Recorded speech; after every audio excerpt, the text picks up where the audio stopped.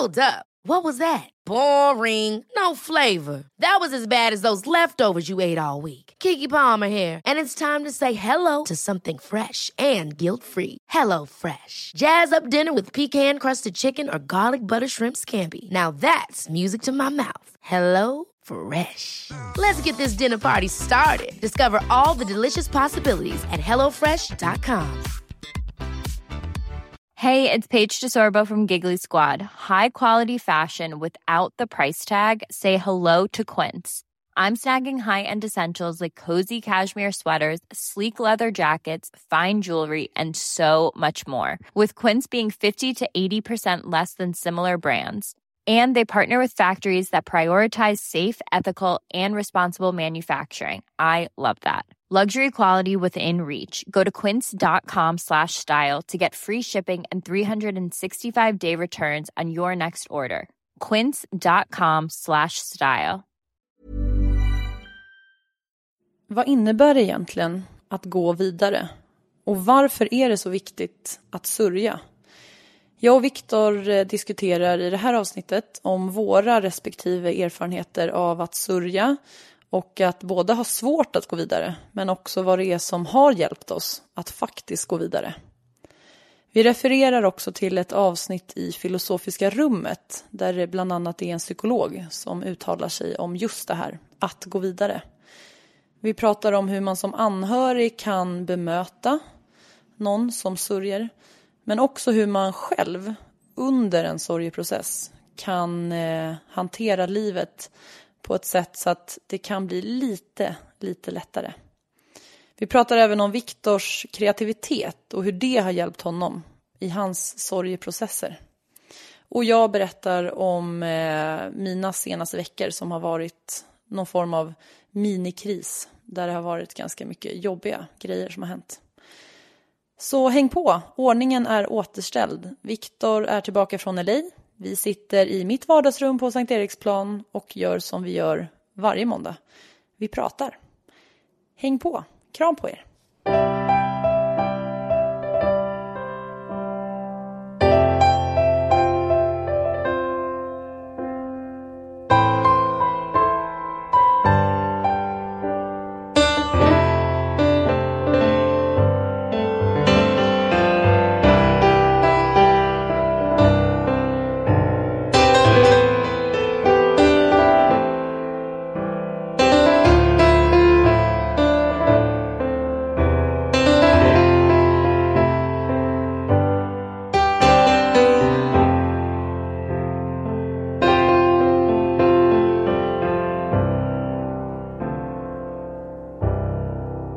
Vad är det som brinner? Du måste ha känt det. Du satte på ett plåster och sa tiden läker alla sår. Du visste att det var för sent. Ville rädda mig från insikten att vi dött. Rädda mig från vetskapen att jag självantänt. Att mitt hjärta brinner. Du var i blomning. Fick sol, vatten och kärlek. Jag hade blivit din skugga. Den lilla skuggan av dåligt samvete och skuld. Det är jag som brinner. Jag skriker, måste få veta. Från vinylspelaren hörs knastret från en eld. Jag är lycklig här. Känner mig uppskattad, sedd, älskad. Här kan jag vara den jag vill vara. Den jag aldrig var med dig. Vinylspelaren slutar hacka. Hittar ett spår i en långsam, vacker moll. Och ingenting spelar längre någon roll.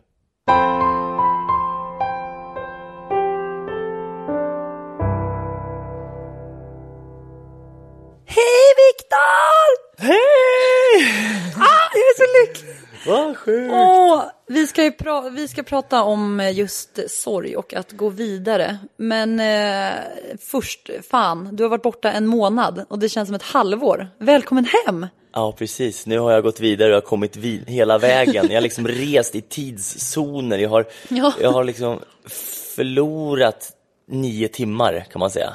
Ja, det har du faktiskt. Ja, det har jag. Så det känns som att det är väldigt långt. Jag har nog varit vaken 26 timmar nu, tror jag. Och det känns som att, eller det är liksom ett dygn, fast det är bara konstigt. Jag är trött. Hur har det varit då?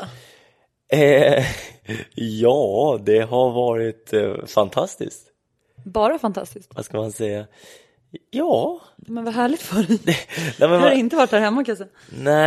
Nej, det är så svårt att säga det bara sådär en känsla. Men okej, vi kan säga att det är en väldigt positiv känsla. Ja, verkligen välkommen hem. Jag har saknat dig jättemycket. För er som inte vet så har jag varit till Los Angeles i en månad.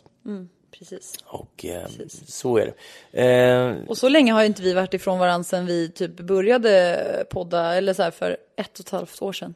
Nej, exakt. Så det har känts jättekonstigt. Ja, men verkligen. Så här ska jag säga, idag ska vi prata om att gå vidare. Och det var lite roligt att jag precis... För mig blir jag är väldigt kreativ på flygplan av någon anledning. Jag älskar att sitta på flyg och skriva. Så då gjorde jag det, och då skrev jag om. Det här är alltså en dikt som jag skrev. Det är slutet av en dikt som jag skrev för länge sedan i samband med en relation som tog slut. Och då så blev det att gå vidare, och då så öppnade jag den här av en anledning igen.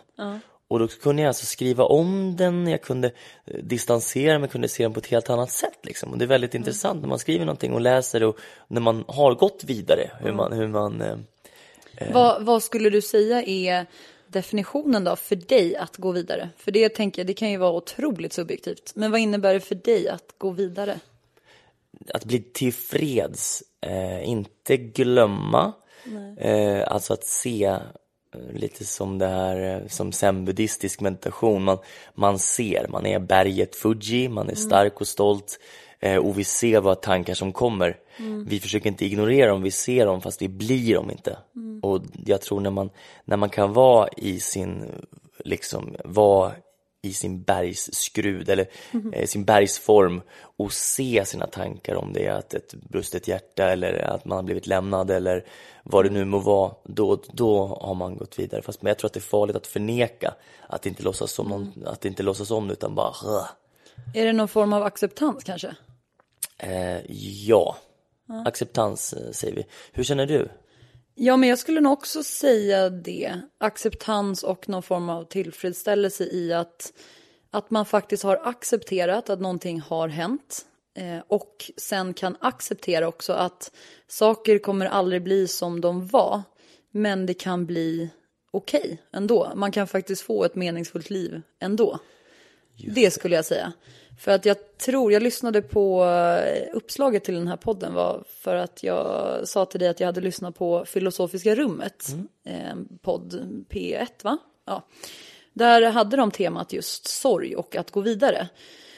Och då var det olika gäster där och filosofer och så här som diskuterade det. Och då sa de en så himla intressant sak, att det finns någon form av norm i vårt samhälle, att just att gå vidare är kopplat till att vi glömmer. Och att det är kopplat till någon form av skam. Att om man har förlorat en man eller ett barn, och man faktiskt efter några månader eller ett år kan uppleva glädje igen och att må bra igen och på något sätt ha gått vidare, så är det att folk då rynkar på ögonen och säger så här: men gud, hur kan du bara glömma ditt barn? Eller hur kan du bara glömma din man? Men att det kanske verkligen inte handlar om att man glömmer. Nej. Utan snarare att man faktiskt kan acceptera. Man får ha tillåtit sig att sörja och vara ledsen. Men att man sen ändå skapar sig någon form av meningsfullt liv ändå. För att vad är alternativet? Man kan ju inte få tillbaka det som har varit. Och alternativet är ju att gräva ner sig eller att liksom hoppa från bron. Och det är ju inte så bra. Men att kunna... Om man tänker att folk kan uppleva mig som en glad skit liksom, du vet, du är alltid så positiv och glad. Och absolut, och det är ju en del av mig. Men det är lite som den här liksom gråtande clownen. Det är en del, men det är också det finns ju mycket mer då liksom. Det är inte så att jag alltid för mig själv. Sen så är ju det en persona som jag väljer att visa i sociala sammanhang, för jag inte vill tynga eller belasta min omgivning med skit. Men sörjer du ensamhet då snarare? Förutom i podden. Ja, exakt. Och du hjälper andra genom att tynga dem med din skit. Ja. Alltså det tänkte jag, vi ska ju vara med i Nyhetsmorgon. Och det när ni lyssnar på det här så är det, om ni lyssnar på det samma dag som vi släpper avsnittet, så innebär det att vi är med i Nyhetsmorgon idag 7:15. Och det slog mig en grej när jag tänkte på att vi ska vara med och vad man kan få för eventuella frågor och sådär. Så slog det mig att om någon frågar så här, ja men det ni gör, att det är så viktigt och det är stort och meningsfullt och sådär. Så slog det mig att, men titta vilket enkelt jobb vi har. Alltså att det kan vara så pass enkelt i det samhället vi lever i idag, där folk mår så fruktansvärt dåligt. Att vi bara genom att blotta oss och genom att prata om de här sakerna kan få andra människor att må lite bättre. Bara genom att de kan relatera kanske. Att de kan få en tanke om att det kanske inte är så tabu. Det kanske är mer vanligt än vad jag har förstått. Jag är inte ensam. Alla de här sakerna.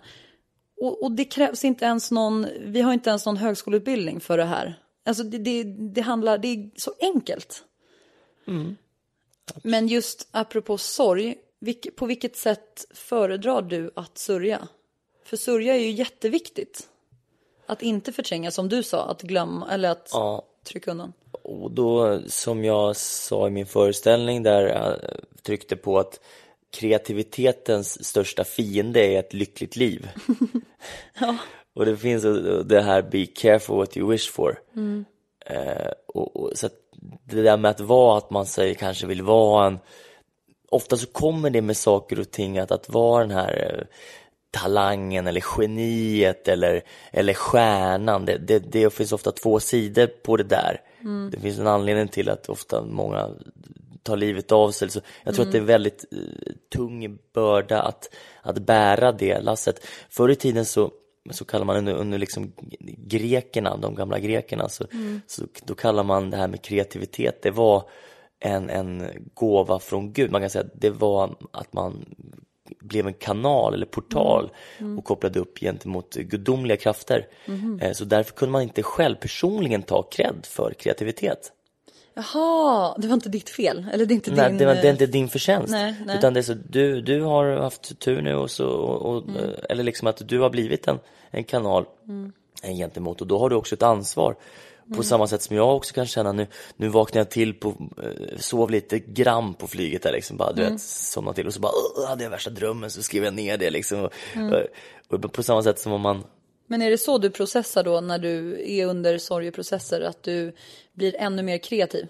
Ja, jag kan ju bli manisk till och med att gå in i en sån här, och det kan ju skapa också en sorg när man går ur det, för att man blir lycklig fast sen så får man ingenting gjort, och då är det så här, jag är ju lycklig när jag får saker gjort, och då, men för vem, som det här i LA, jag har inte gjort, på en månad har jag inte presterat så mycket, eller jo, vi har spelat in en kortfilm har vi gjort, och jag har skrivit lite och sådär. Men jag har inte haft den här stressen att jag måste leverera som man kan känna ibland i Sverige. För mig blir det liksom det här. Du har fått återhämtning. Ja. Kanske. Och så bara de senaste dagarna jag börjat tänka på Sverige till och med, så bara fick jag lite så här bara shit, okej, då måste jag leverera, och då kommer liksom en stress, då laser den bara en sån här okej, shit. Men det är också inställningsfråga. För det är egentligen ingen som förväntar sig det av dig. Eller du bestämmer ju. Ja, exakt. Vad du ska leverera eller vad du ska prestera. Och precis, och man kan vara schysst mot sig själv mer än vad jag kanske har varit. Senaste året så har jag har blivit mycket mer schysstare. Men okej. Du sörjer genom kreativitet. Jag sörjer genom att försöka få ner det på något sätt. Kommunicera det för mig själv först och sen eventuellt till andra. Skulle du uppleva, eller tror du att du skulle må bra av att dela sorgen med någon? Alltså att till exempel, som vi gjorde förra sommaren, att vi pratade mycket och att du kanske fick gråta öppet. Alltså inte bara i din ensamhet utan med mig till exempel. Ja, ledande fråga, och jag säger ja, men jag ställer motfrågan. Nu vill jag höra om dig istället. Du är så bra på att ställa. Det är så snabbt, du är så bra på att ställa frågor så att rätt vad det är så bara kul. Ja, du är grym på det. Och sen så, nej men du då, vad tror du, hur bearbetar du sorg? Jag tror, och det är också, jag fick väldigt lite bekräftat när jag lyssnade på det här filosofiska rummet, för där var det en av de här, jag tror att hon var psykolog. Hon sa att det är så viktigt att inte ge råd till någon som sörjer. Att faktiskt bara finnas där. Att bara bekräfta, inte ge råd. Och det bekräftade lite min tanke om att jag upplever att jag bara behöver ha människor i min närhet när jag mår dåligt. Jag behöver inte råd. För att det blir också så här, om någon säger så här, men Jessica, ska du inte göra det här, ska du inte göra det här? när man är sådär, när man är mitt uppe i en sorg så är det väldigt svårt. Allting är väldigt svart, eller det mesta är väldigt svart. Och om någon ger en råd som man inte kanske orkar eller har orkat följa eller ta till sig av, då känner man sig nästan ännu sämre. Att man känner, gud, inte ens det här pallar jag. Och det här tycker inte jag gäller bara egentligen sorg, utan när man är inne i svackor också.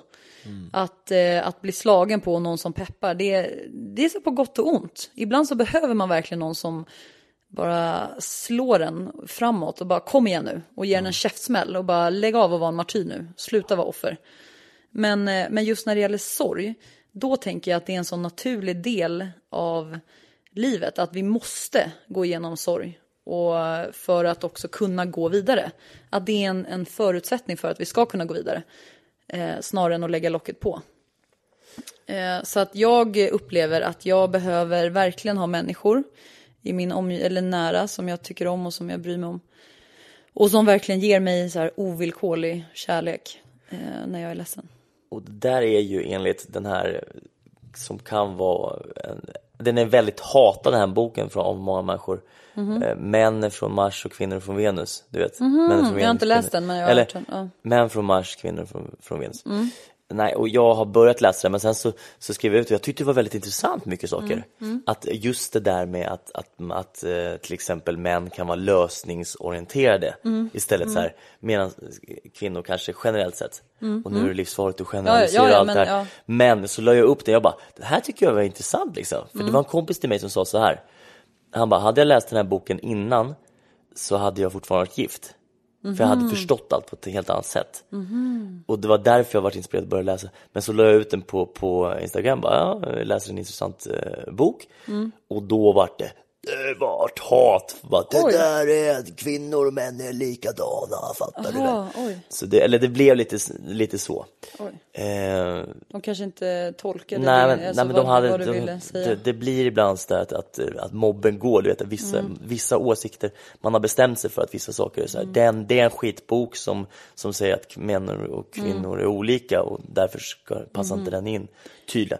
Och jag vet inte varför. Men sen så slutar jag vet inte, jag var tvungen illa upp. Eller jag vet inte varför jag slutade. Men jag slutade i alla fall läsa. Även att jag tyckte den var bra i början. Men handlar inte det också om så här, även om man nu tar bort så här, kvinnor och män och att man kanske grov generaliserar och så, men att det handlar om att vi alla är så himla olika och sörjer på olika sätt och vi beter oss på olika sätt och att det är svårt att, precis som din polare sa då, att hade jag läst den här så kanske jag hade varit gift idag för att då hade jag förstått saker på ett annat sätt. Att vi har väldigt svårt att förstå andra människor som inte beter sig som vi gör eller som, precis som jag gör eller tänker som jag gör eller känner som jag gör. Och där kanske sådana böcker kan ge någon form av, även om det är generaliserat, oavsett om det handlar om män och kvinnor eller barn, vuxna eller deprimerade personer, vad det än är. Att man får en förståelse för, aha, hon kanske tänker så eller han tänker så, eller att vi kanske har ett behov av att kunna förstå för att kunna hjälpa. Och som du säger, och det tror jag också är olika, för du säger så här, man ska inte ge råd till någon som är ledsen. Och jag kan förstå det. Samtidigt som jag vill nog hellre ha råd. Jag som, och då får jag säga, då råkar jag vara man, och jag vet inte om det är manligt eller om det, vad det nu må vara, om det är mänskligt. För mig så tror jag att jag vill kunna pröva saker. Jag vill kunna felpröva, eller vad ska man säga, liksom okej, det här funkar inte, jag mår inte bra, men om jag gör det här, om jag provar att spela pingis, eller om jag kommer det göra skillnad. Men då kanske det handlar om så här, om vi säger då att jag skulle kommit till dig och sagt så här, nej men Viktor, jag tycker att du inte ska göra någonting utan bara ligga på soffan. Det hade ju varit att ge dig ett råd som kanske går emot det som du behöver. Och det är där jag menar att så här, det finns ju inte ett rätt sätt att sörja på. Någon kanske går ut och vill gräva en jord i trädgården och liksom plantera och göra någonting rent konkret. Eller någon kanske börjar springa mycket för att det är ett sätt att kanalisera den här ångesten. Och vissa kanske bara vill ligga och gråta. Och då, om du vet hur du fungerar, att faktiskt kunna stå upp för det och säga så här, men det här behöver jag.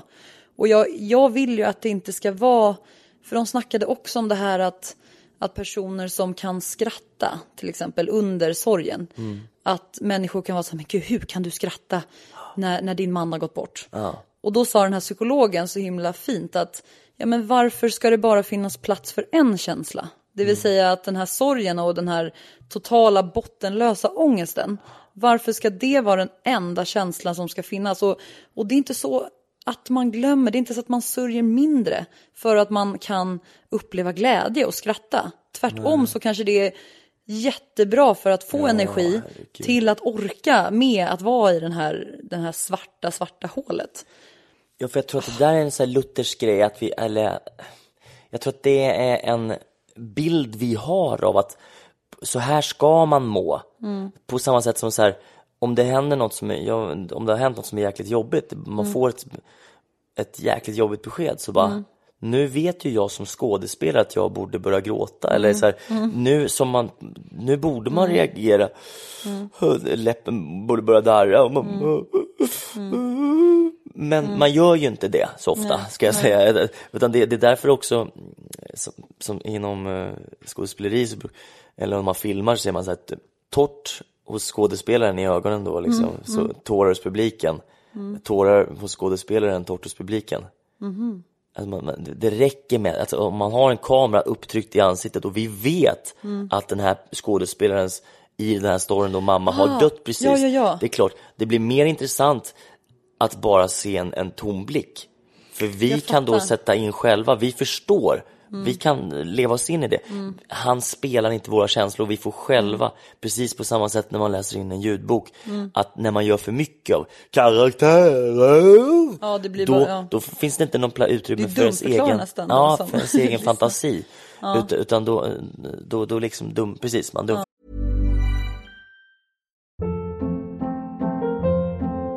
Hold up. What was that? Boring. No flavor. That was as bad as those leftovers you ate all week. Keke Palmer here, and it's time to say hello to something fresh and guilt-free. Hello Fresh. Jazz up dinner with pecan-crusted chicken or garlic butter shrimp scampi. Now that's music to my mouth. Hello Fresh. Let's get this dinner party started. Discover all the delicious possibilities at hellofresh.com. A lot can happen in 3 years, like a chatbot may be your new best friend. But what won't change? Needing health insurance. United Healthcare Tri-Term Medical Plans, underwritten by Golden Rule Insurance Company, offer flexible, budget-friendly coverage that lasts nearly 3 years in some states. Learn more at uh1.com. Planning for your next trip? Elevate your travel style with Quince. Quince has all the jet-setting essentials you'll want for your next getaway, like European linen, premium luggage options, buttery soft Italian leather bags, and so much more. And is all priced at 50 to 80% less than similar brands. Plus, Quince only works with factories that use safe and ethical manufacturing practices. Pack your bags with high-quality essentials you'll be wearing for vacations to come with Quince. Go to quince.com/pack for free shipping and 365-day returns. Hey, it's Ryan Reynolds, and I'm here with Keith, co-star of my upcoming film, If, only in theaters May 17th. Do you want to tell people the big news? All right, I'll do it. Sign up now and you'll get unlimited for $15 a month and 6 months of Paramount Plus Essential Plan on us. Mintmobile.com/switch. Upfront payment of $45 equivalent to $15 per month. Unlimited over 40 gigabytes per month. Face lower speeds. Videos at 480p. Active Mint customers by 531.24 get 6 months of Paramount Plus Essential Plan. Auto renews after 6 months. Offer ends May 31st, 2024. Separate Paramount Plus registration required. Terms and conditions apply if rated PG. Men då är det ju rätt intressant att det kan vi applicera på just film och böcker och så. Och där är det inte någonting konstigt. Men när det kommer till verkligheten, om det är någon som går igenom någonting tufft, som inte reagerar sådär överdrivet med tårar och så blir det direkt så här, men gud, är inte han ledsen? Exakt. Eller hur, bara mammas begravning och han gråter inte. Nej. Och jag var med, alltså min bästa kompis då, hans bror gick bort i en hemska hemska omständigheter. Och han var bara 19 år gammal. Nej, han var 21 och vi var 18-19. Och liksom på begravningen så min vän, han satt ju helt blank. Men jag såg ju på honom, min bästa vän, jag bara, vet du vad? Nu tar vi en sista minuten och åker någonstans. För jag såg att han kommer bryta ihop. Och jag som bästa vän vill vara där när han gör det. Och det var ju mycket riktigt så. Det tog några dagar, men sen på resa bara så bara kom det här avgrundssorgen ut liksom. Och då, för det är inte... Och så är det ju. Det är ju så himla... Så sjukt olika. Samtidigt som det också som det är rätt intressant att vi också lägger så mycket värdering i vad som man får sörja över och vad som inte man ska sörja över. När till exempel folk frågar mig, ja men hur hanterade du skilsmässan när dina föräldrar skilde sig när du var liten och hur sörjde du det? Men för mig så var inte det så stort trauma. Och än idag efter många terapisessioner så kan jag faktiskt inte komma fram till att det faktiskt påverkade mig så hårt. Men att det är nästan att det förväntades att jag skulle vara, eftersom jag var 8 år då, att jag skulle tycka att det var jobbigt. Och så här, hur sörjde du det? Hur hanterar du det? Men det var inte sånt trauma. Medans till exempel en relation som kanske många tycker att så här, men Jessica, nu har det gått 2 år. Liksom, är det inte dags att gå vidare nu? Men där sörjer jag fortfarande. Och det är på mitt... Det är liksom för att man kan inte tala om för någon vad man ska sörja över. Eller hur lång tid det ska ta. Eller på vilket sätt. Något sätt. Nej, jag vet. Fast jag måste ändå säga emot det. För att det är klart att det... Ibland så, som jag läser den här dikten, den här vinylspelen, den står och hackar på ett spår. Hack. Den går inte vidare. Nej. Den står och hackar och ältar skit. Och du vet, och det finns det finns någon mekanik i att älta som är nyttigt. Men jag tror att det kan bli... jag tror inte det är bra att älta för jäkla mycket. Alltså, det, när man, om man verkligen gått in i skiten som vi har gjort. Vi var båda deppiga när vi startade den här podden. Så fick vi gå igenom liksom en träskmark. Och sen nu så har det blivit till att vi har vänt det här. Så att vi är levande exempel på att man kan. Men vet du vad jag tror faktiskt är alltså just varför vi har kunnat göra det. Och att så här, jag kan inte säga att jag är där än, men jag är på god väg. Det är just för det här att i 1,5 år har jag inte velat acceptera att det inte skulle bli som förut. Att det inte skulle bli vi. Det har jag inte accepterat. Jag kanske har gjort det förnuftigt men inte känslomässigt. Jag har alltid haft en tanke om att det kommer ändå bli. Och det där gör ju också att man inte tillåter sig kanske att sörja och gå vidare. För att jag lever kvar i någon tanke om att jag trycker bara på paus. För sen så kommer jag, när jag trycker på playen, då är det som vanligt. Då är det som förut. Och det där tror jag är det som är jobbigast. Och den är ju, alltså den bottenlösa ångesten, det är någonting man bara, fy fan, måste genomlida. Men när man trycker på den här knappen att det kommer inte bli ni igen. Alltså den är vidrig. Men när man kommer över det, när man faktiskt inser att livet går vidare, allting förändras hela tiden. Och det kommer aldrig bli som det blev förut. Sen finns det inga garantier för, om vi säger att man har separerat eller en jobbig skilsmässa. Det finns ju ingenting som säger att man inte kommer bli tillsammans igen. Men det kommer inte bli som det var förut. Nej. Alltså det kan man ju konstatera. Och precis, och det enda vi vet med livet, det enda som livet egentligen har att erbjuda, det är ju förändring. Ja. Och det är ständig förändring. Allt är förändring. Hela tiden. Och det är bara så här, acceptera det. Det är som det är. Och vi får inga garantier i livet. Nej. Det är bara get over it. Och det är ju skitjobbigt, för man vill säga, vadå, ska du älska mig för evigt? Ska du vet, men om jag gör jag känner igen det här. Jag som hade problem med tillit sen litet barn i relation, du kan tänka dig jag blir så här, jaha, men om jag inte kommer hem nu, älskar du mig då? Ja, men om jag äter bulldeg så jag sväller upp och flyger upp som en heliumballong och hänger i taket och säger koko hela dagarna. Älskar du mig då? Det var min fantasi det var som skenade. Fantastiskt. Kreativitet. Ja, precis. Man liksom jäser så att man flyger som helium. Det kan jag tänka mig en process. Men jag tror att vi är så jäkla... att det är ju jobbigt, alltså det är ju fysiskt vidrigt och utmattande att känna den svarta bottenlösa ångesten. Och det gör att vi dövar, att vi gör allt för att inte uppleva det och inte känna det. Vi dövar med alkohol, med sex, med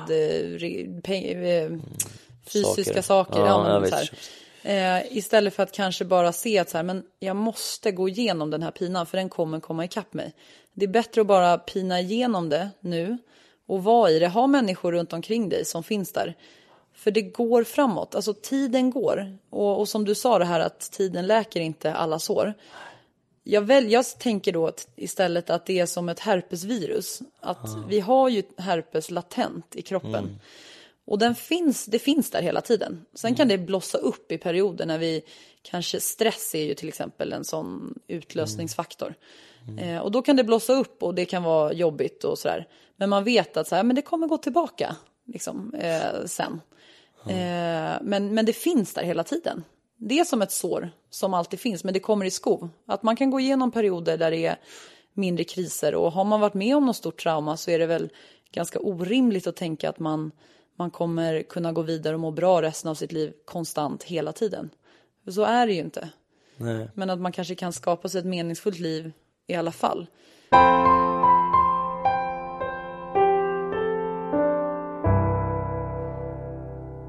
Kommer du ihåg efter tsunamin den här gotländska mannen som förlorade hela sin familj i vågen, och sen så åkte han tillbaka till Gotland och så träffade han jag tror att han träffade en kvinna som också hade förlorat sin familj i tsunamin. Och så bildade de ny familj med nya barn och så. Har du hört om honom? Ja, jag känner igen det. Han var med jättemycket och så här. Och då så blev jag kommer ihåg de här, att det var artiklar där man typ kritiserade honom och tyckte att det var så konstigt att han kunde gå vidare. Och jag har så svårt att förstå den där inställningen att man är skeptisk till att människor försöker skapa sig meningsfulla liv. Är det någon form av så här egen, att man är bitter på sig själv för att man själv inte kan gå vidare? Alltså just så här projicering, att man... Jag fattar inte det. Det här då, att vara... Jag vet inte om det är det skamfyllda liksom. Jag kommer ihåg jag har inte varit sjuk så många gånger från skolan när jag gick i skolan. Men jag minns att det kanske var någon gång där jag typ fejkade lite grann. Alltså du vet så här, att du var sjuk? Ja, men lite så här bara, men jag känner mig lite sjuk. För jag vet inte om jag var trött. Jag kommer inte ihåg. Men jag har ett minne av det. Och jag kommer ihåg hur den här dagen var, att det var en jävla skitdag. För att jag bara, shit, jag får ju inte gå runt och må bra nu när jag har gjort så här liksom fräckt liksom. Du vet, att jag la skam på mig själv då liksom. Och då var det även, jag kommer ihåg i skolan så var det någon som bara, jag såg Niklas, han var ute trots att han var sjuk. Typ så här på eftermiddagen då hade han varit ute och gått en promenad eller så. Och då hade läraren sagt faktiskt bra grej tycker jag. Så här, ja men varför inte liksom? Ja, vad har du med det att göra? Och precis, och det är snarare det liksom. Varför inte? Ja, gud vad vi lägger oss i. Ja, vi lägger oss i. Men också om oss själva. Fast det kanske är en sundhetstecken då, att man har någon liksom arbetsmoral, eller att man har skam i kroppen. Ja, det tror jag. Ja, i det fallet så tror jag det. Och då valde jag väl rätt yrke då, liksom det här med liksom skådespeleri och film och så. Då, för jag menar, det finns ju inte. Nej. Att man är sjuk. Nej. Det finns inte. Men alltså generellt det här med skam, att det är väl rimligt och helt logiskt att man ska känna skam när man har gjort någonting fel eller man har sårat någon annan. Men just när det gäller så här, om jag upplever positiva känslor eller glädje eller om vi nu värderar det som positivt under liksom sorgarbete, och så känner man skam för det, att man skäms för så här, nej gud, jag kan inte, här sitter jag och garvar, här sitter jag och skrattar när min man har dött eller mitt barn ligger och är sjuk, och så upplever man skam för det. Och jag kan inte säga att jag skulle vara bättre själv, jag ingår säkert i den kategorin också. Men jag blir frustrerad av att det är så. Det är så synd att det är så. För att den energin om något är väl hur viktigt som helst. Just den lilla korta stunden av glädje. För att man ska orka. Jag har ju varit med om så här. Det har ju hänt en del som du åkte. Ja, jag vet. Berätta. Nej, men dels så har jag en familjemedlem som har utretts för en tumör i magen. Som där det var under några veckor som vi inte visste om det var cancer eller en godartad tumör. Och som tur var så visade det sig att det var en godartad tumör, men som växer väldigt snabbt.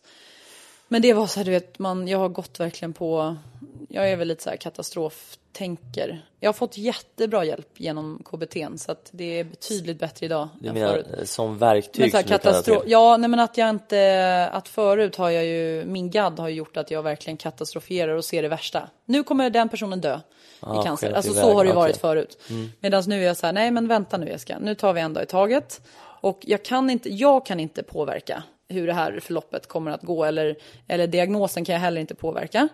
Och jag vet, så länge vi inte vet så kan jag inte göra någonting. Så nu väntar vi tills vi får liksom besked. Och så länge medan jag väntar så hjälper det varken mig eller den här personen som då har den här tumören att jag går och är jätteorolig och mår jättedåligt. För den energin kommer jag behöva sen om det nu skulle visa sig vara någonting.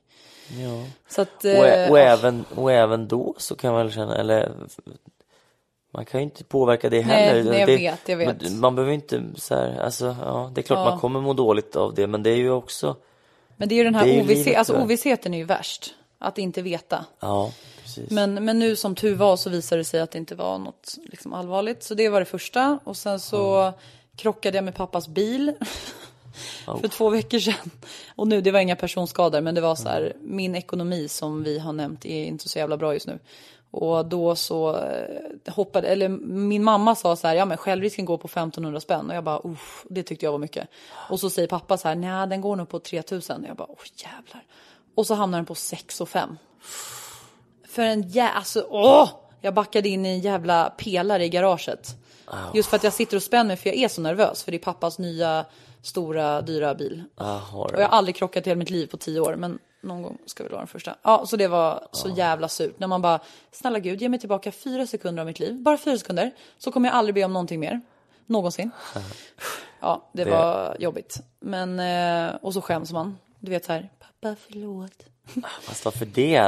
Ja, men det är min så här prestation. Du vet så här att nej men jag gör inga fel. Och jag kan minsann köra bil. Jag har körkort i 10 år. Och fan, det är klart att jag tittar bak när jag backar. Man kan ju aldrig kontrollera. Man kan ju aldrig garantera. Så där är det ju. Det är en risk liksom som man får ta. Ja, men det var ju att jag var liksom ouppmärksam.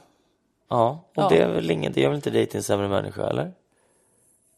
Nej, jag kan ju spontant tycka det. Tycker det? Men jag inser att jag bara är människa. Liksom. Ja, visst. Det är väl fantastiskt att även du kan ha en flosslig. Eller liksom att du kan ha... Ja, nej, och sen så var det för typ 3 dagar sedan så åkte en annan familjemedlem in med ambulans till akuten på grund av bröstsmärtor och kunde inte andas och bla. Och det var misstänkt hjärtinfarkt och bara så här. Och du vet, jag ringdes upp 3:30 på natten av att så här, ja Jessica, det här har hänt. Vi vet ingenting i dagsläget typ. Och kommer den personen till KS så är det hjärtproblem. Alltså man väljer sjukhus utifrån problem.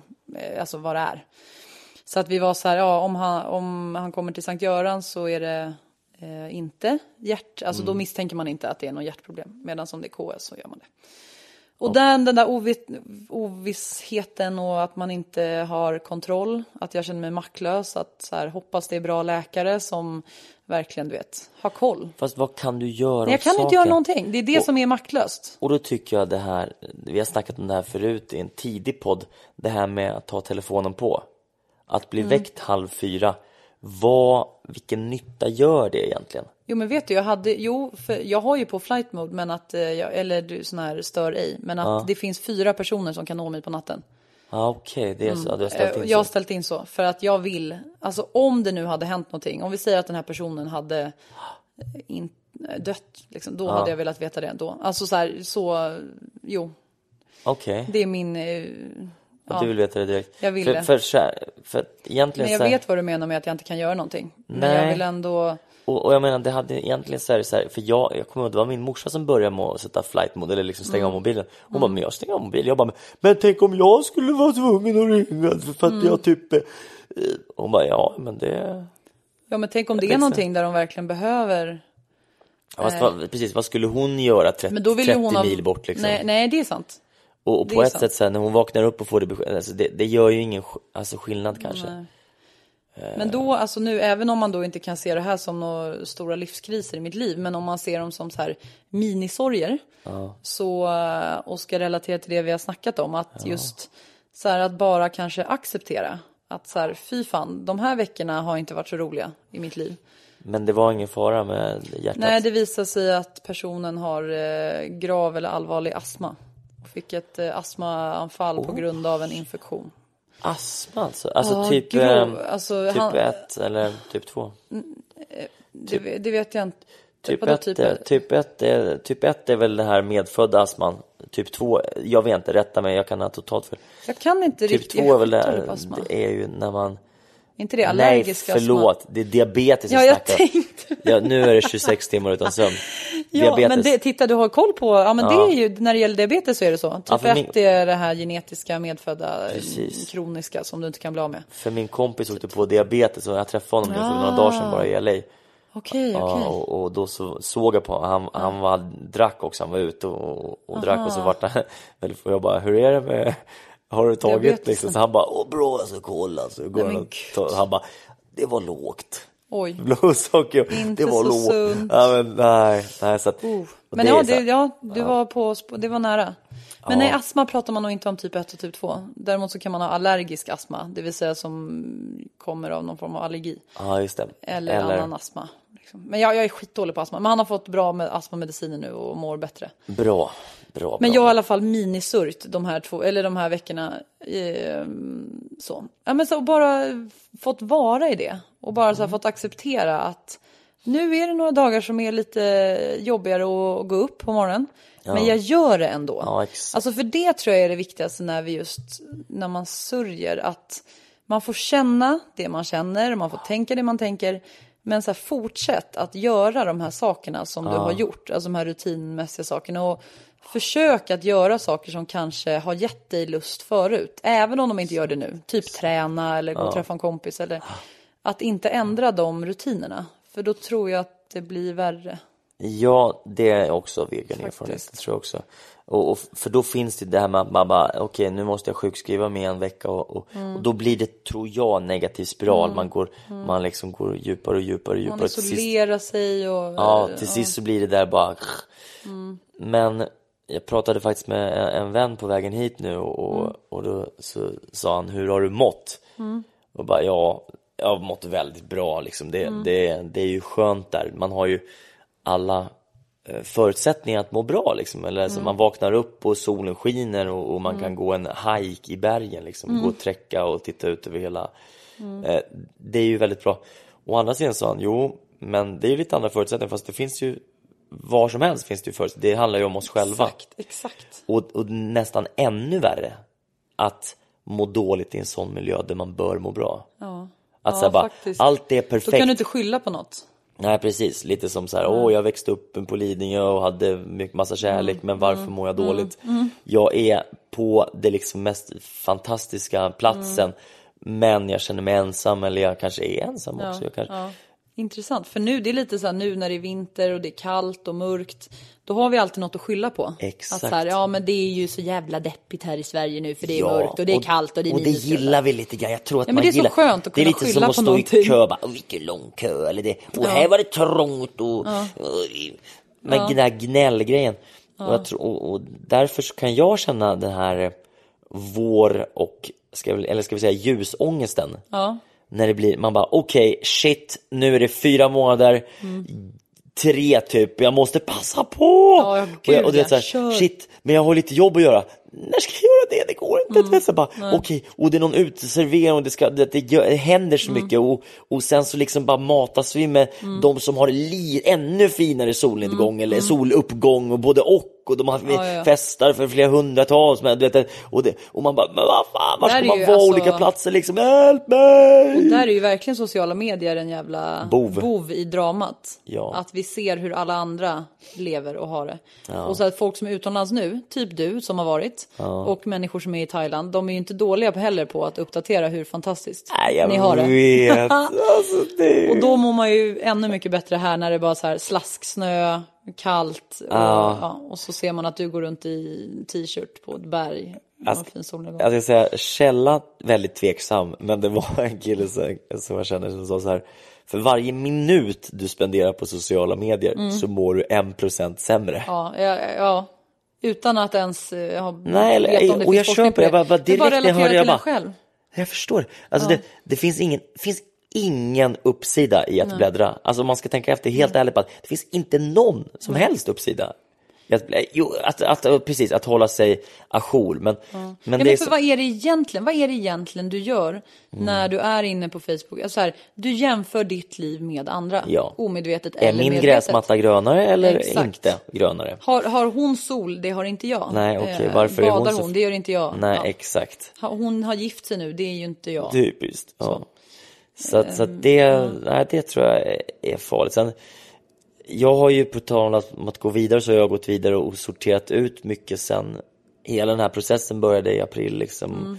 Men jag har valt att inte konsumera nyheter. Jag med. Jag har inte tittat på jag visste inte ens att det var val i USA. Eller sån här, vad det nu är. Det fick jag veta i förrgår. Oj, ja, det har jag bättre koll på nu för att jag har varit där, så händer ja, det är ju sant. Men för alltså, det är så mycket skit. Det är så mycket brus och mycket skit. Och då tycker jag bättre gå vidare i livet och göra något meningsfullt. Titta på Instagram-flödet. Ja, precis. Mycket bättre. Nej, så här.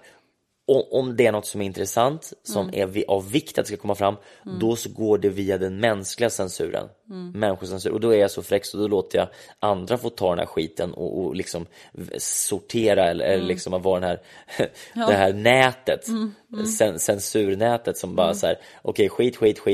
Tratten på något sätt. Ja, exakt. Och så kommer det sist något litet korn upp som man bara, okej, det där är ändå intressant. Det jag borde väl ha koll på att liksom Hillary Clinton nu leder lite över Sanders och att vad som händer med. Det är väldigt skönt.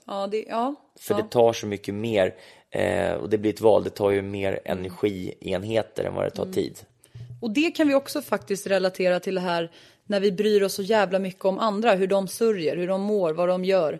Det är så här, tänk vad mycket energi det tar att ägna sig åt andra, att så här, varför gör hon så där eller varför. Fan, titta på er själva istället. Lägg energin på någonting som ger energi. Positiv energi. Fast nu tror jag att det är det man gör, ska jag säga. Jag tror att det är nog det som vi gör. Vi lägger ju väldigt mycket energi på oss själva. Hur ser det ut om jag gör si och så? Vad ska folk tro och tycka? Jag tror det är snarare det. Men det är negativ energi då.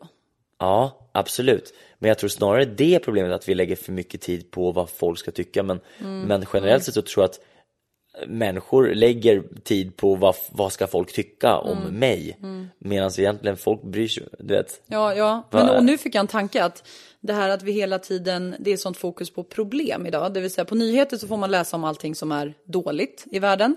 När vi tittar på människor som mår dåligt så ser vi så här, den mår dåligt för det där, eller den där gör inte det där och så. Men om vi skulle titta på vad är de som mår bra?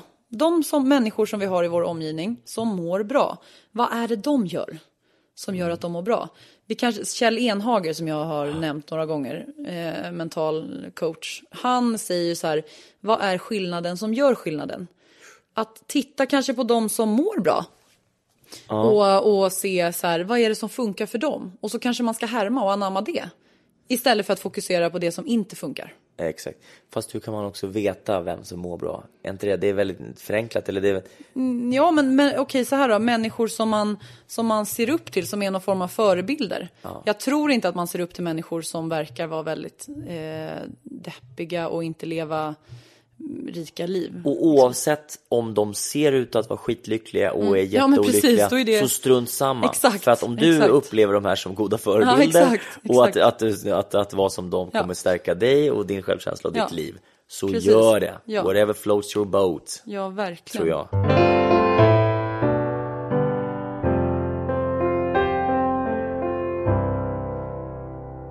Victor, vad kul att du är tillbaka. Så jävla roligt. Nu är vi igång igen. Ja. Och vi ska säga det att fortsätt följa oss på Facebook och på Instagram. Jag har lyckats koppla ihop Instagram, Facebook och Twitter. Bra, va? Så man kan följa oss på Twitter. Så varje gång som jag lägger upp något på Instagram nu, då kopplar jag det till Twitter och Facebook. Ja, men du är så grym, vad häftigt. Nej, men så att där får ni jättegärna följa oss, för där lägger vi upp lite roliga klipp och grejer. Och sen så kan man chacka påse? Chacka påse? Kan man det? Ja, det kan man. Ja, vi har några kvar. Så chacka påse. Chacka påse på hemsidan, sjukihuvudet.se. Ja. Och vet du, kommer du ihåg när vi pratade nyårslöften och vad vi skulle uppnå med året? Säg. Så sa jag att jag vill ha 10 klienter i terapi det här året. Ja.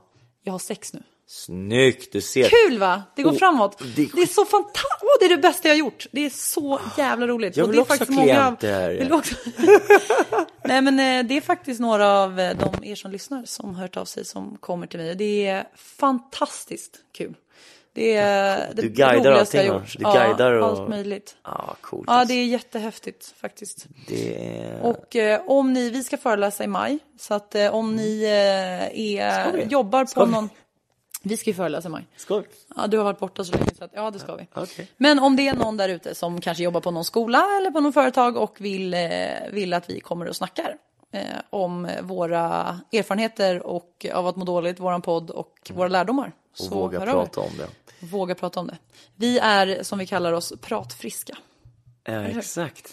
Det gillar jag. Viktor, vi ses... jag kollar på Nyhetsmorgon.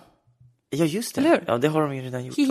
Kanske. Men det finns ju på playen. Alltså, det känns som att man aldrig vill sluta prata. Aldrig. Men det ska vi. För att vi vill inte hålla er... Vi vill i alla fall önska er en jättefin vecka. Och våga prata om det. För det är ju vi. Och vi får förhoppningsvis några att må lite bättre. Men älta inte. Och våga gå vidare också. Exakt. Och man får gå vidare hur man vill. Puss och kram på er. Ha det bra. Hej då. Hej då.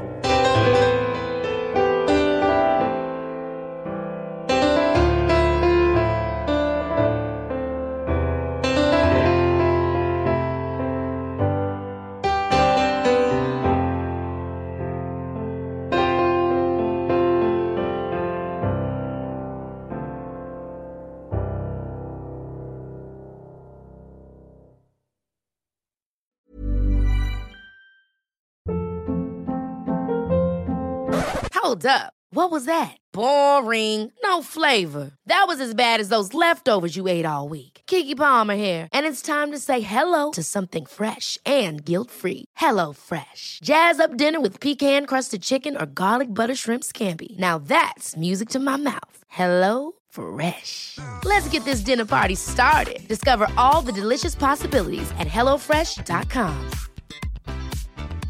Even when we're on a budget, we still deserve nice things. Quince is a place to scoop up stunning high-end goods for 50 to 80% less than similar brands. They have buttery soft cashmere sweaters starting at $50, luxurious Italian leather bags, and so much more. Plus, Quince only works with factories that use safe, ethical, and responsible manufacturing. Get the high-end goods you'll love without the high price tag with Quince.